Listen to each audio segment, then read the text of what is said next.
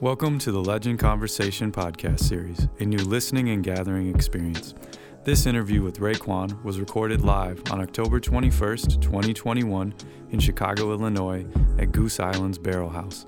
Special thanks to our sponsors, Topo Chico, Puma, Jugrnaut, Dark Matter Coffee, Fly, and Closed Sessions. This interview was hosted by me, Alexander Fruchter. Thank you for listening. What's up? What's up? Thanks everybody for coming.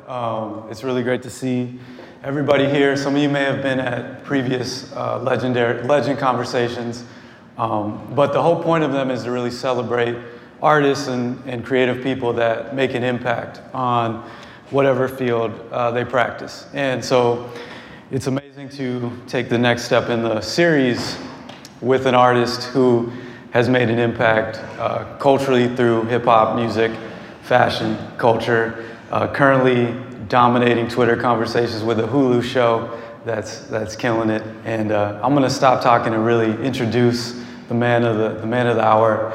A pleasure to have here and have a conversation with Raekwon, the chef.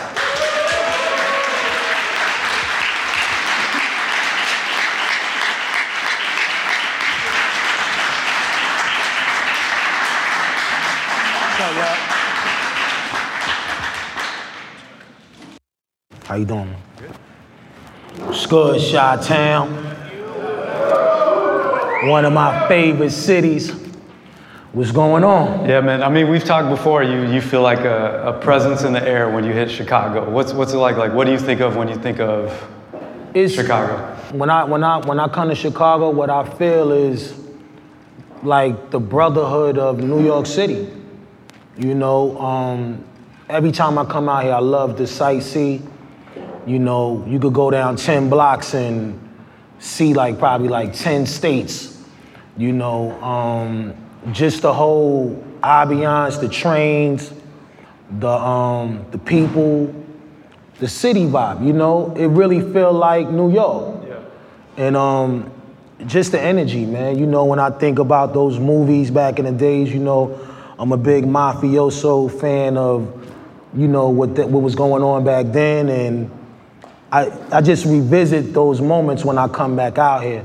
So I remember one time, me and Nas, we was out here, we had stayed in this hotel, and we went on this journey. It was like a tour bus trip.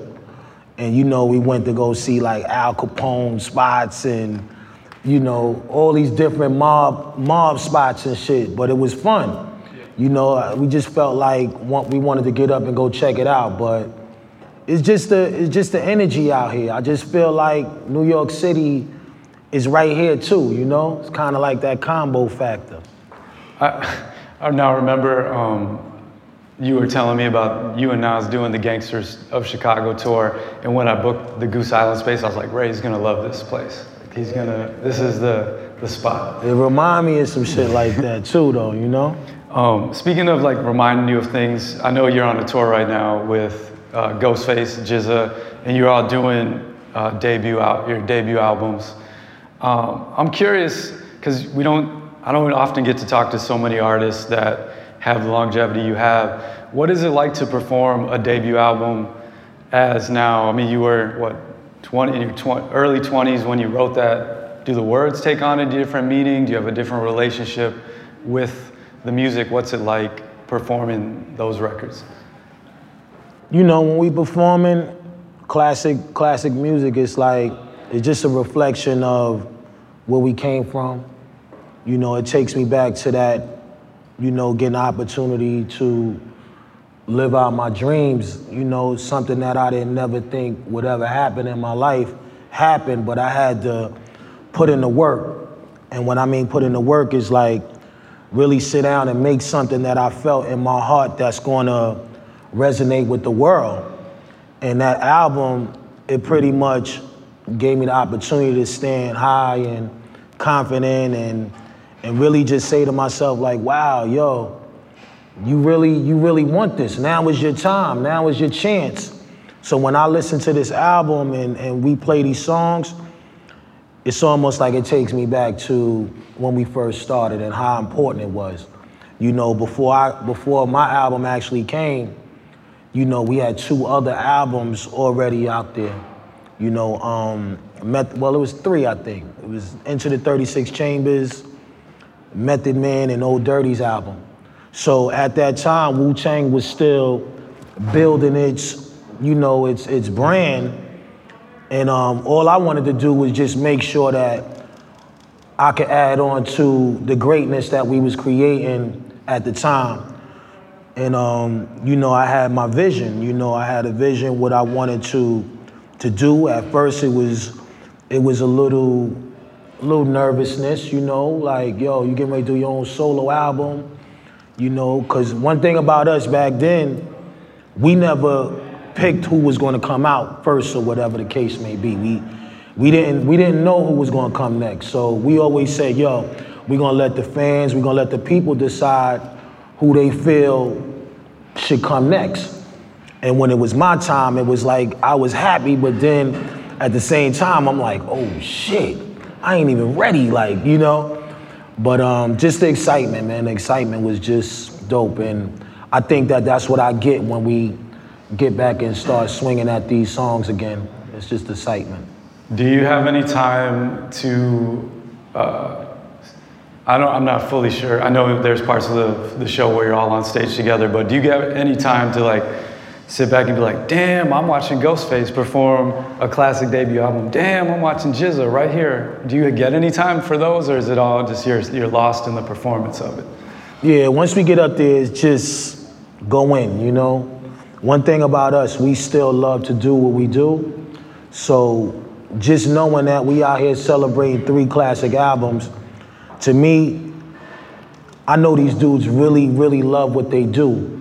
And when we was making these records, it's like going back and listening to a Marvin Gaye album. Like, it never stops feeling good. You know, so this tour was important to us, and my thing is just to make sure that the fans feel good. We try to get as many records that we know that everybody's familiar with to be heard and just give a dope performance. So it's almost like going to work still, you know? Yeah. So I know that you have a book coming out November 30th. Mm-hmm. Right now, you're working on a documentary of your story, and your group is profiled in a kind of fictionalized Hulu, action comic. It's like a superhero origin story in a sense. Not many people get the opportunity to look at their lives in that way, and I'm just curious if you consider yourself a reflective person by nature. Is writing a book an easy task? Is doing a documentary an easy task? Like, are you reflective, or did it take effort to kind of revisit some of these stories for you? Nah, I'm always reflective. I'm reflective on a lot of things because, you know, they say if a man don't know where he came from, he never gonna know where he going. So I'm kind of always thinking about the evolution that got me here today, you know, even just being a dad and going through those chambers. But, you know, when it comes to just knowing that you a part of something that's dope and you know that you was influential to the world, you constantly keep thinking about trying to get better and, you know, trying to just express myself in a way to let y'all know, like, yo, this come from here. It ain't even about the money.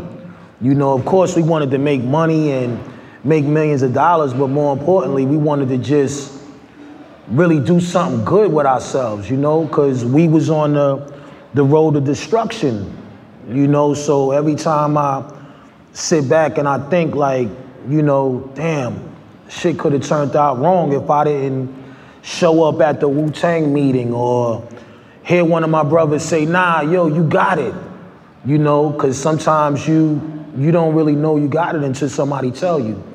So, you know, those things right there. Yeah. I wanted to ask you a little bit more about the Hulu show, because I asked guests when they RSVP'd they could submit questions. We got a lot of questions about the Hulu show, but my question is really like, did you spend time with this actor? Do you watch week to week and check the story? Like, he seems to like walk amazingly like you, And he's funny. are you like? Do you watch the show? Oh yeah, definitely. I mean, you know, I tell people all the time, you know, some things we had to keep away from the cameras, you know, but at the same token, I like it. Do I love it? Maybe I may want it to be a little bit more Goodfella style, you know, because we grew up rough. You know, we come from a bandit town, so we was all bandits, you know, but when I look at it and it's fun, you know, it's something that you can sit down with your family with and, you know, you can get some inspirational moments in there that really happen. And then you got some stuff that, of course, this is through the eyes of RZA. You know, so RZA is painting a picture. Did we get an opportunity to work with some of the actors? Yeah, of course, you know. I sat down with Shameik and, you know, I remember telling him like, you know, one thing about me back then, I was loud. You know, I always had a lot of energy. Guys in the crew would call me more like the energy bunny. Like it was dirty, then it was me. And I guess, you know, with me, I always felt like the talent was in the group. It was there. So I had to constantly get dudes hyped up, talk that shit. We drinking, we smoking. You know, I remember Dirty used to always, you know, God bless his soul, he always, yo, we gonna rock niggas, we gonna do this, we gonna do that. And I would just be the guy right next to him, like, yeah, y'all listening, right? Like, this shit is real, like, we really going for it. And you know, sometimes, one thing I learned dealing with a group, everybody is gonna be different in a way. Some people may be good at talking, some people may be good at hyping you up, some people may just be listeners, good listeners, you know, but you know, like I said, talking to Shameik, I'm like, yo, bro, you gotta really show me that you can really play me. And me knowing that he's a good actor, I believed in him, you know what I mean? I gave him a couple of tips about little things like, yo, you know, rock your wave, you know, you gotta get waves in your head and all that, and, you know, just little funny things, but for the most important part, I just wanted him to be an actor and do what you do best. And he's doing a great job, you know, he's doing a great job. He be having me laughing. I sit down and talk, you know, me and my mom's watching this shit. I be like, yo, mom, you think he got the juice? She be like, he's doing good though, son, you know? But yeah, but like I said, as far as the show is concerned, I like it, you know, and I can sit down with my kids and we could vibe out and they could ask me stuff and I'd be like looking at them like, come on now, you know? Yeah. But you know, of course, like I said, it's a great film, you know what I mean? It's a great movie, you know, just seeing guys come together. I think that's what everybody loves, is the fact of how we created a dynasty without even really actually being around each other every day. Like, who does that? Like, you would think that Wu-Tang was guys that hung out every day together, but it wasn't like that. You know, I walk down the street, I see Meth in them and yo, peace or whatever. Only times we probably really kick it is like if we stop and we smoking a blunt or we going out, but the chemistry came from the belief. It came from the desire to want to say, yo, we got to get the fuck out of the projects. This is the only way that this is going to happen. And we know we all get busy, but how busy do we really get? So it took us to huddle up and concentrate and say to ourselves, we got it. And that's one thing that I learned, is that with anything that you do, if you believe in it the way you're supposed to believe in it, and you believe in yourself, you can get it. It's there for you. And I seen that within our family. And this pulled the guys closer together. So that's what I get out of the film, the Hulu series that I like, is that they really showing you that we all didn't really have anything in common until we sat in a room together and started to create. There's like other documentaries about Wu-Tang that documents not just how you came together, but different like stages, different disagreements, this and that. And I'm just wondering if, having so much footage out, so much of your story in public, does it help you possibly like view your members in different ways, or evolve from just like, oh, I know you as, we met as kids, we rapped together, went on tour. Does it help you see any of them like as adults now, or does it maybe heal any of the like issues? Does that, any of that happen, or like change how you grow and see the other Wu-Tang members? I mean, you know, when I see these guys, I look at them like straight up like these the brothers that I always wanted. Cause you know, I grew up, I didn't have, you know, I got brothers now, but I always wanted older brothers. You know, me being the first one, you know, my younger brothers, you know, they always looked up to me, but I wanted somebody to look up to too. You know, so outside of looking at the streets and just growing up that way, I feel like these are the brothers that I always wanted to have around, you know, to teach me certain things. And that's one thing about just the whole Wu itself. It's like, these dudes is really smart. And I think that was something that was needed for me. It's just to be around dudes that can answer questions and have an answer, even if it's a hypothetical conversation or whatever we may be talking about. Somebody is going to say something that makes sense, you know, and like I said. You know how to listen for that, because I remember you told me before, the listener is the learner. It's one of like your... Definitely, you know, because at one point I was, you know, just quiet too. Just, you know, I would know how to have fun and goof off and bug out, but when it came down to the business and knowing how to really step up, I had to sit down and listen. You know, listen to, you know, I call them the leaders of the crew, RZA and Jizza. You know, we love Jizza for the fact that he was already successful in his own little way, you know, being involved with the music business early. Then RZA came behind him, and, you know, they were smart brothers, and we just looked at them like our older brothers in a way, and we was like, yo, whatever y'all say, we gonna follow suit. You know, we gonna respect it, because experience is always the best teacher in anything. So we would sit back and just listen and agree to disagree, you know. RZA had a vision. He, you know, this was his thing. This was, and you know, I tell people all the time, you know, I've been with RZA before he actually created Wu-Tang Clan. You know, when he was just on his own little thing, wanting to get a record deal. You know, I used to hang out with him, because while I'm on the block fucking around out there, it started getting hot, and, you know, TNT and all these motherfuckers, you know, DTs running up and down the block. My getaway was to go hang out with him.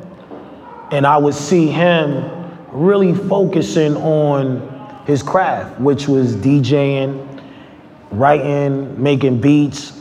Then his cousins would come by, old dirty bastard Jizza.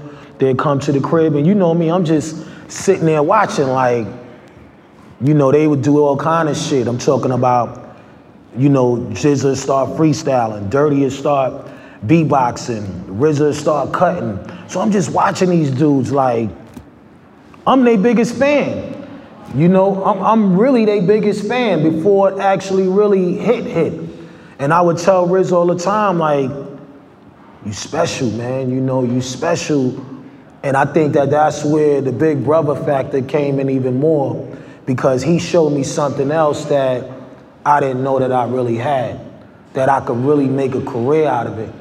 And he was like, yo, you dope too, though. You know what I mean? I'm like, yo, yeah, yo, I got a little something. I always tell people I got a little something. I never felt confident in everything that I could do, because I didn't feel that I mastered it yet.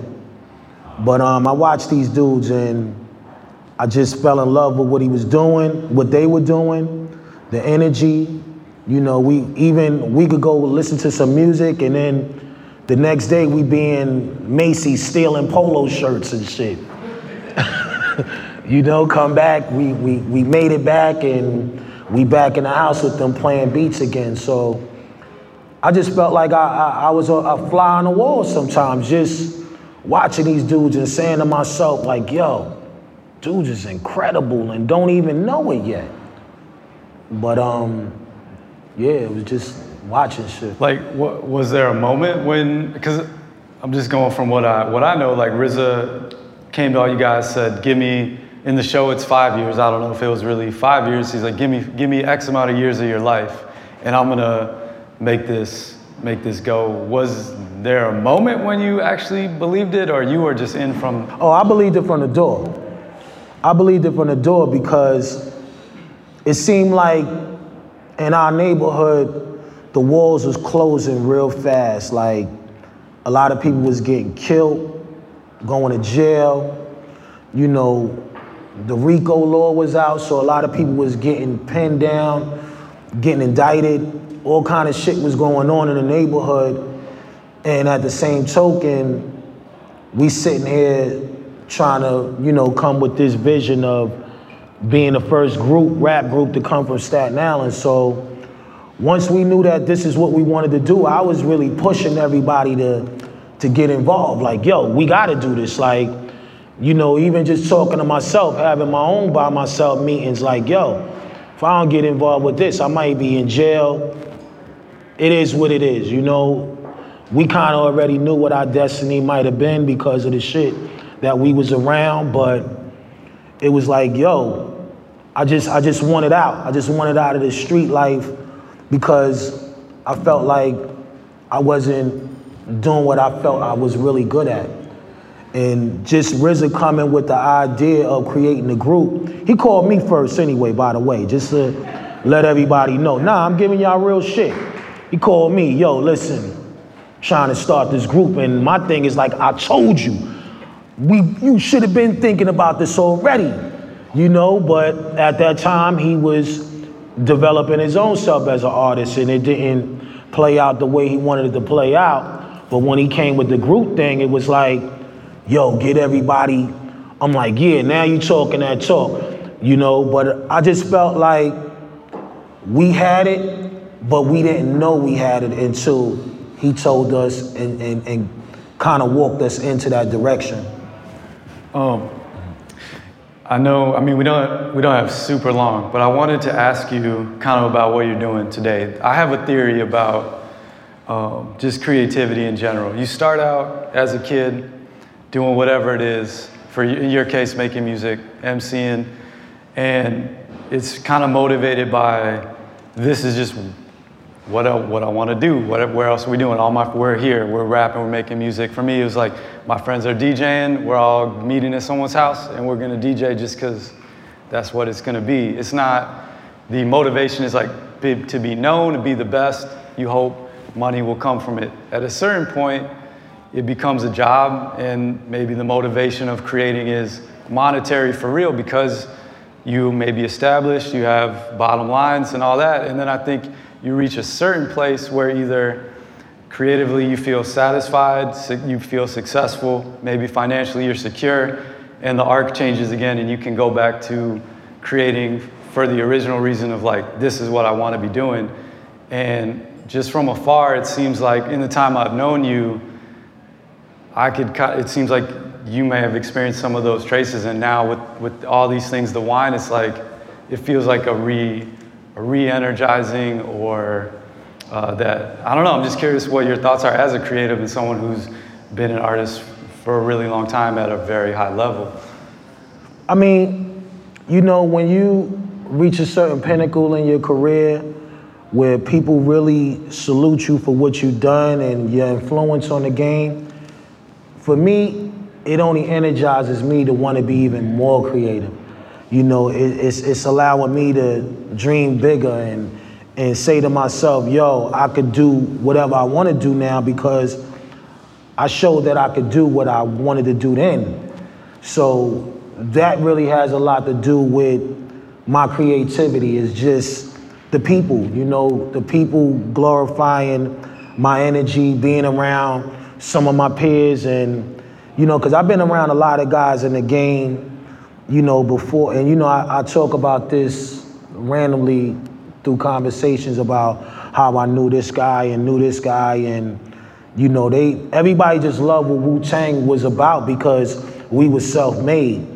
We were, you know, guys that didn't have no support system on Staten Island when it came to getting in the game. So that was interesting to a lot of our peers and, you know, of course, you know, executives in the game. So it kind of like showed me that, you know what, we can make whatever we want to make. We can make whatever we want to make a reality as long as we stand behind it and believe what we want to do. So that's what I do today. If I sit here and say, you know, this is what I want to get into, I'm going to take it the same way as if when we came in the game, the same energy. It may not happen overnight, but eventually it will happen. And that's just really how I think. You know, if it's something that I really love, you know, of course, you know, dealing with the wine thing, you know, we always, when we was younger, like 17, 16 years old, we would be in our neighborhood acting like we was adults, you know, going to this liquor store, going to pick up big bottles of Colorasi, you know, Rianiti on ice. Remember that? Rianiti on ice. That's nice. Like, you know, all these little things right here was a part of our growth and development as kids.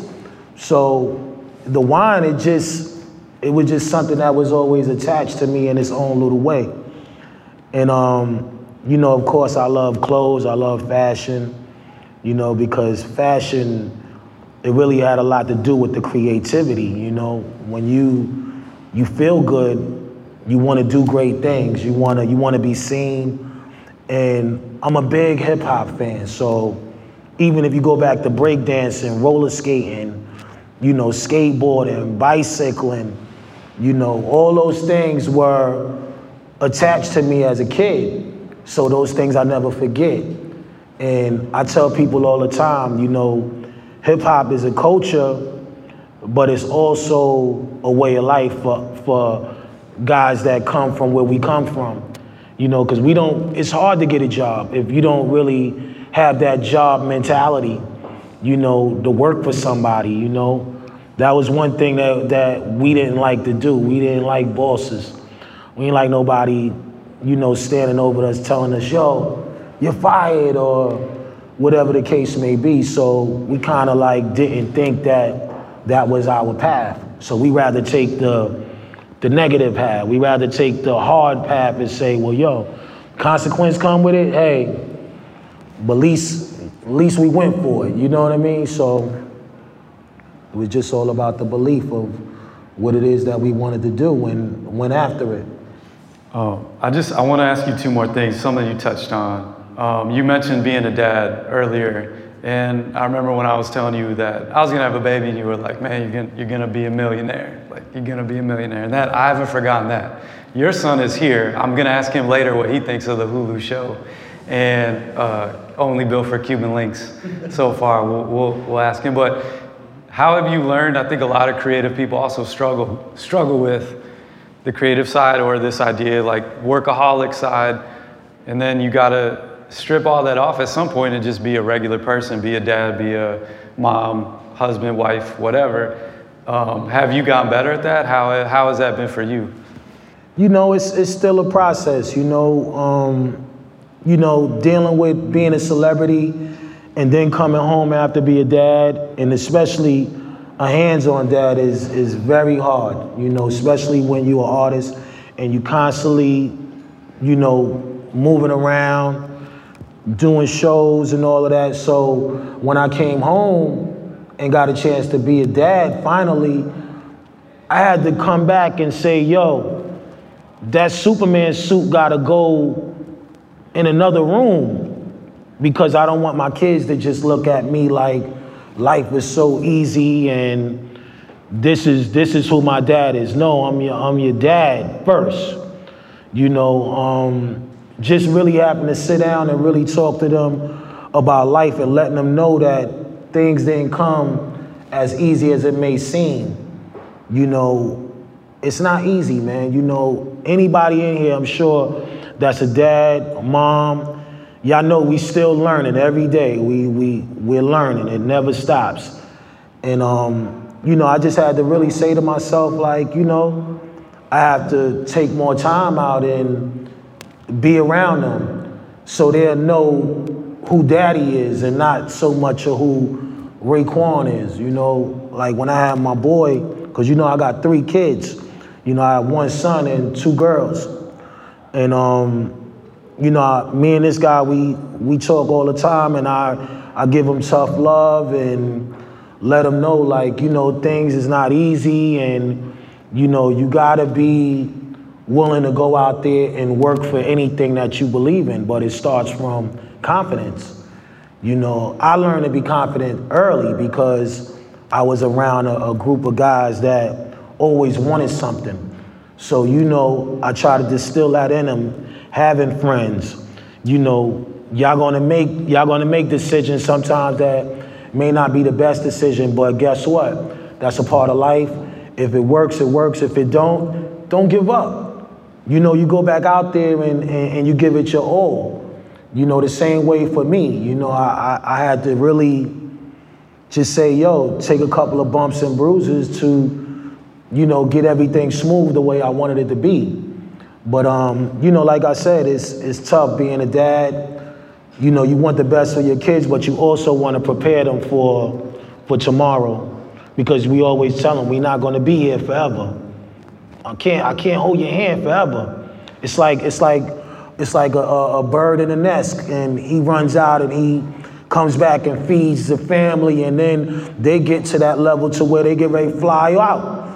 They get ready to dip, and you know when they dip, that's when it's like, yo, did I do what I was supposed to do? Did I make sure that I gave them the jewels and the energy? So like I said, sometimes you have to take that Superman suit off and deal with your kids and let them know, you know, life is for real. You know, life is serious, and you know that's what I talk about with all my kids. You know. Last question for you, and then we can have another drink. You can say what's up to people. I know you were a big Run DMC fan. We talked a lot about that. I was listening to an interview with DMC, and he said he got back from a tour, and his friend picked him up in Queens, and there was new music on the radio, and he was like, yo, what is that? And his friend was like, oh, that's Rakim. This came out while you were on tour. And DMC thought immediately, like, damn, I'm done. I need to, like, switch it up. He noticed a shift immediately in hip-hop. And I'm just wondering if any groups, rappers, MCs, I know you're a huge fan of just hip-hop in general. Have you ever experienced that moment? I'm sure your career has, like, many ebbs and flows, but, like, have any groups or times where you're like, I think hip-hop might be going a different direction than what I'm going? Have you ever experienced something similar to that moment? I mean, we was so much into hip hop because it was a way to escape the poverty energy of being in the communities with nothing to do. You know, we never really had like YMCA and all that type of shit in our community, so automatically we was coming out the house and getting involved with what was in front of us, which was a lot of negative shit. But I just think that the guys who I admired was Run DMC, of course. You know, just seeing guys and finding out where they from. They from Queens. Oh shit, I used to live in Queens, you know? Things start hitting you because you start realizing that these guys coming out of the same communities that you come out of, and they doing their thing. And when you know that and you feel like, yo, it's somebody that knows an artist, it does something to you automatically, because you feel like, wow, how did you meet that person, or how did you get the opportunity? No, he's from the hood. He's right from here with us. That's where he's from. Oh, I gotta go. You know, we were the type of guys that we'd get on the train just to go to Queens and just LL, you know, Run DMC, go right to their projects just to walk by, just to be like, wow. That's something to talk about in the neighborhood when we get back home. But, you know, like I said, just that whole 88, 87, 86 era, it was special to us because a lot of these guys come from the same shit we came from. You know, they was teaching us how to dress. They was teaching us how to put words together. They was answering a lot of questions within the music. I don't care if you go all the way back to, You know, Will Smith, the Fresh Prince.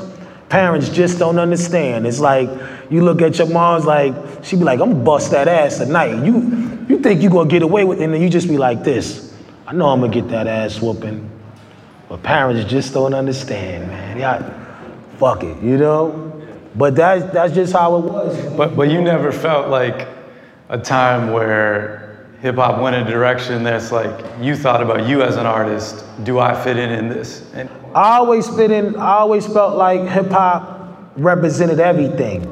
It represented style, it represented creativeness, you know, it represented everything to me. So it was something that I didn't have to think about too much. You know, it was always written out. I don't care if it was a song with Salt and Pepper, you know, she talking about, I take yo man. You know, these records was just reflections of the communities. Yeah.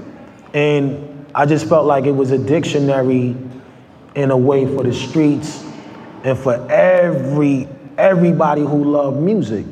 You know, when we sit back and we listen to soul music, you know, I'm a big R&B soul guy. I love all that shit, like Patti LaBelle, Marvin Gaye, all of that. They were expressing what they were dealing with in their time, you know, talking about certain things, and, you know, so I always felt like it was a reincarnation of music being made. You know, Stevie Wonder, you know, they was all just talking about reflections of their lives.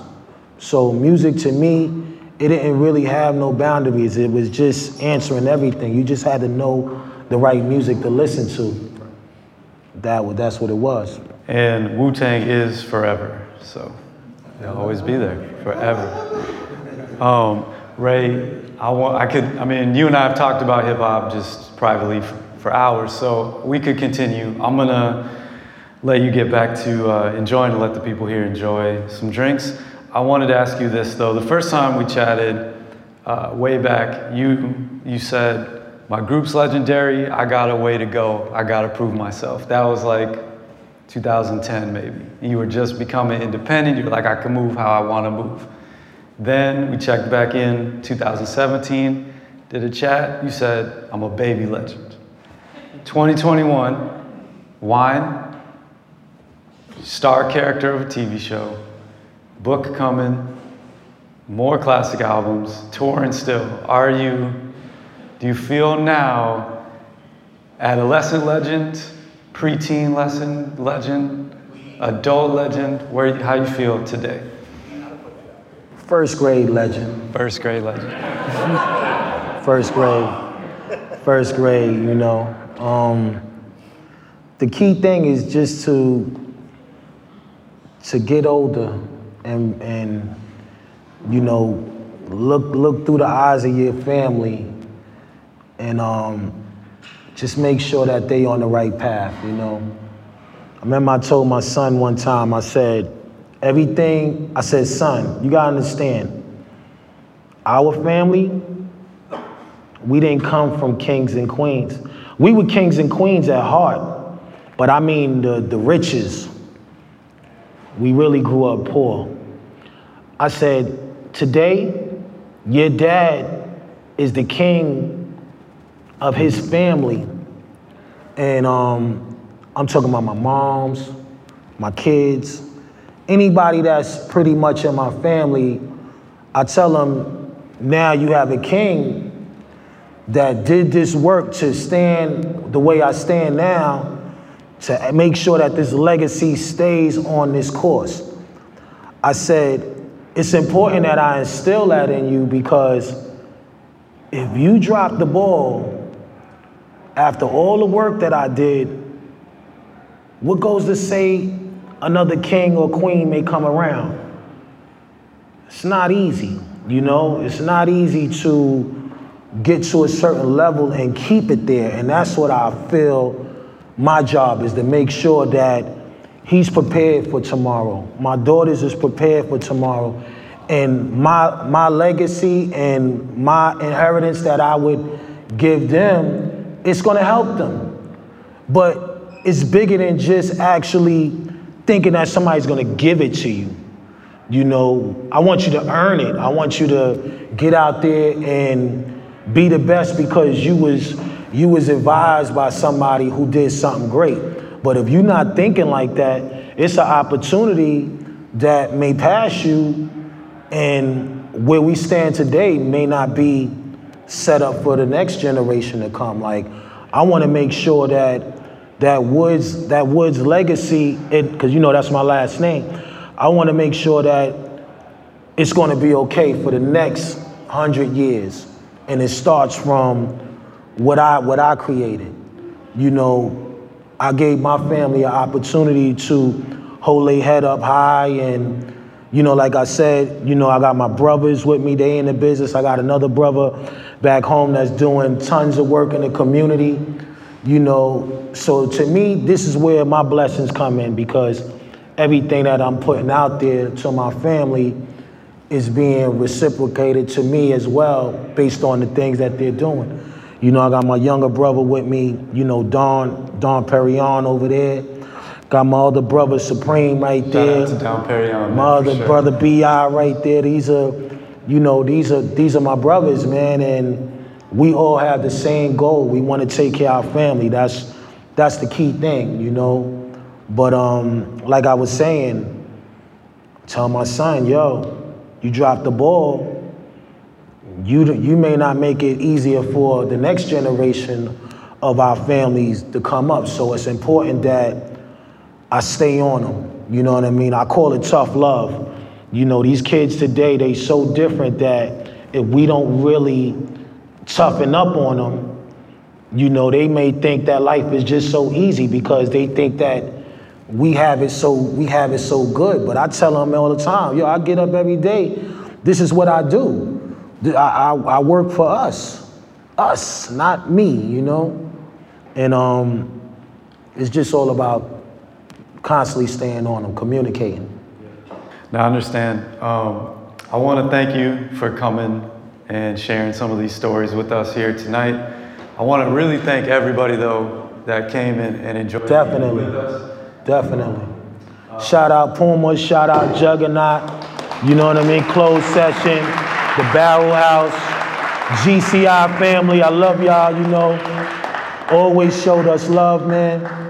And, you know, like I said, for the most part, of course, you, Alex, everything you've been doing, man, Closed Session, it's like it's beautiful. And I always knew you know what I mean? You was a great man anyway, so I'm proud of you as well, bro. That's what's up, man. Thank you. That's what's up. But Ray, man, thank you for real. Also to echo, thank you, Jugrnaut, Dark Matter, Topo Chico. Topo Chico, yes, the water crew, yeah, the real water crew. Cheers, you know. Before you go, I think we're on last call. We do have to be out of here at 9:30. I don't know what time it is currently. Get a drink. Before you leave, please see me in this back. We got some great gift bags with a special 101 hat from Jugrnaut, some vinyl, various gifts from everyone taking part. But can we give Ray a round of applause? Thank you so much, man.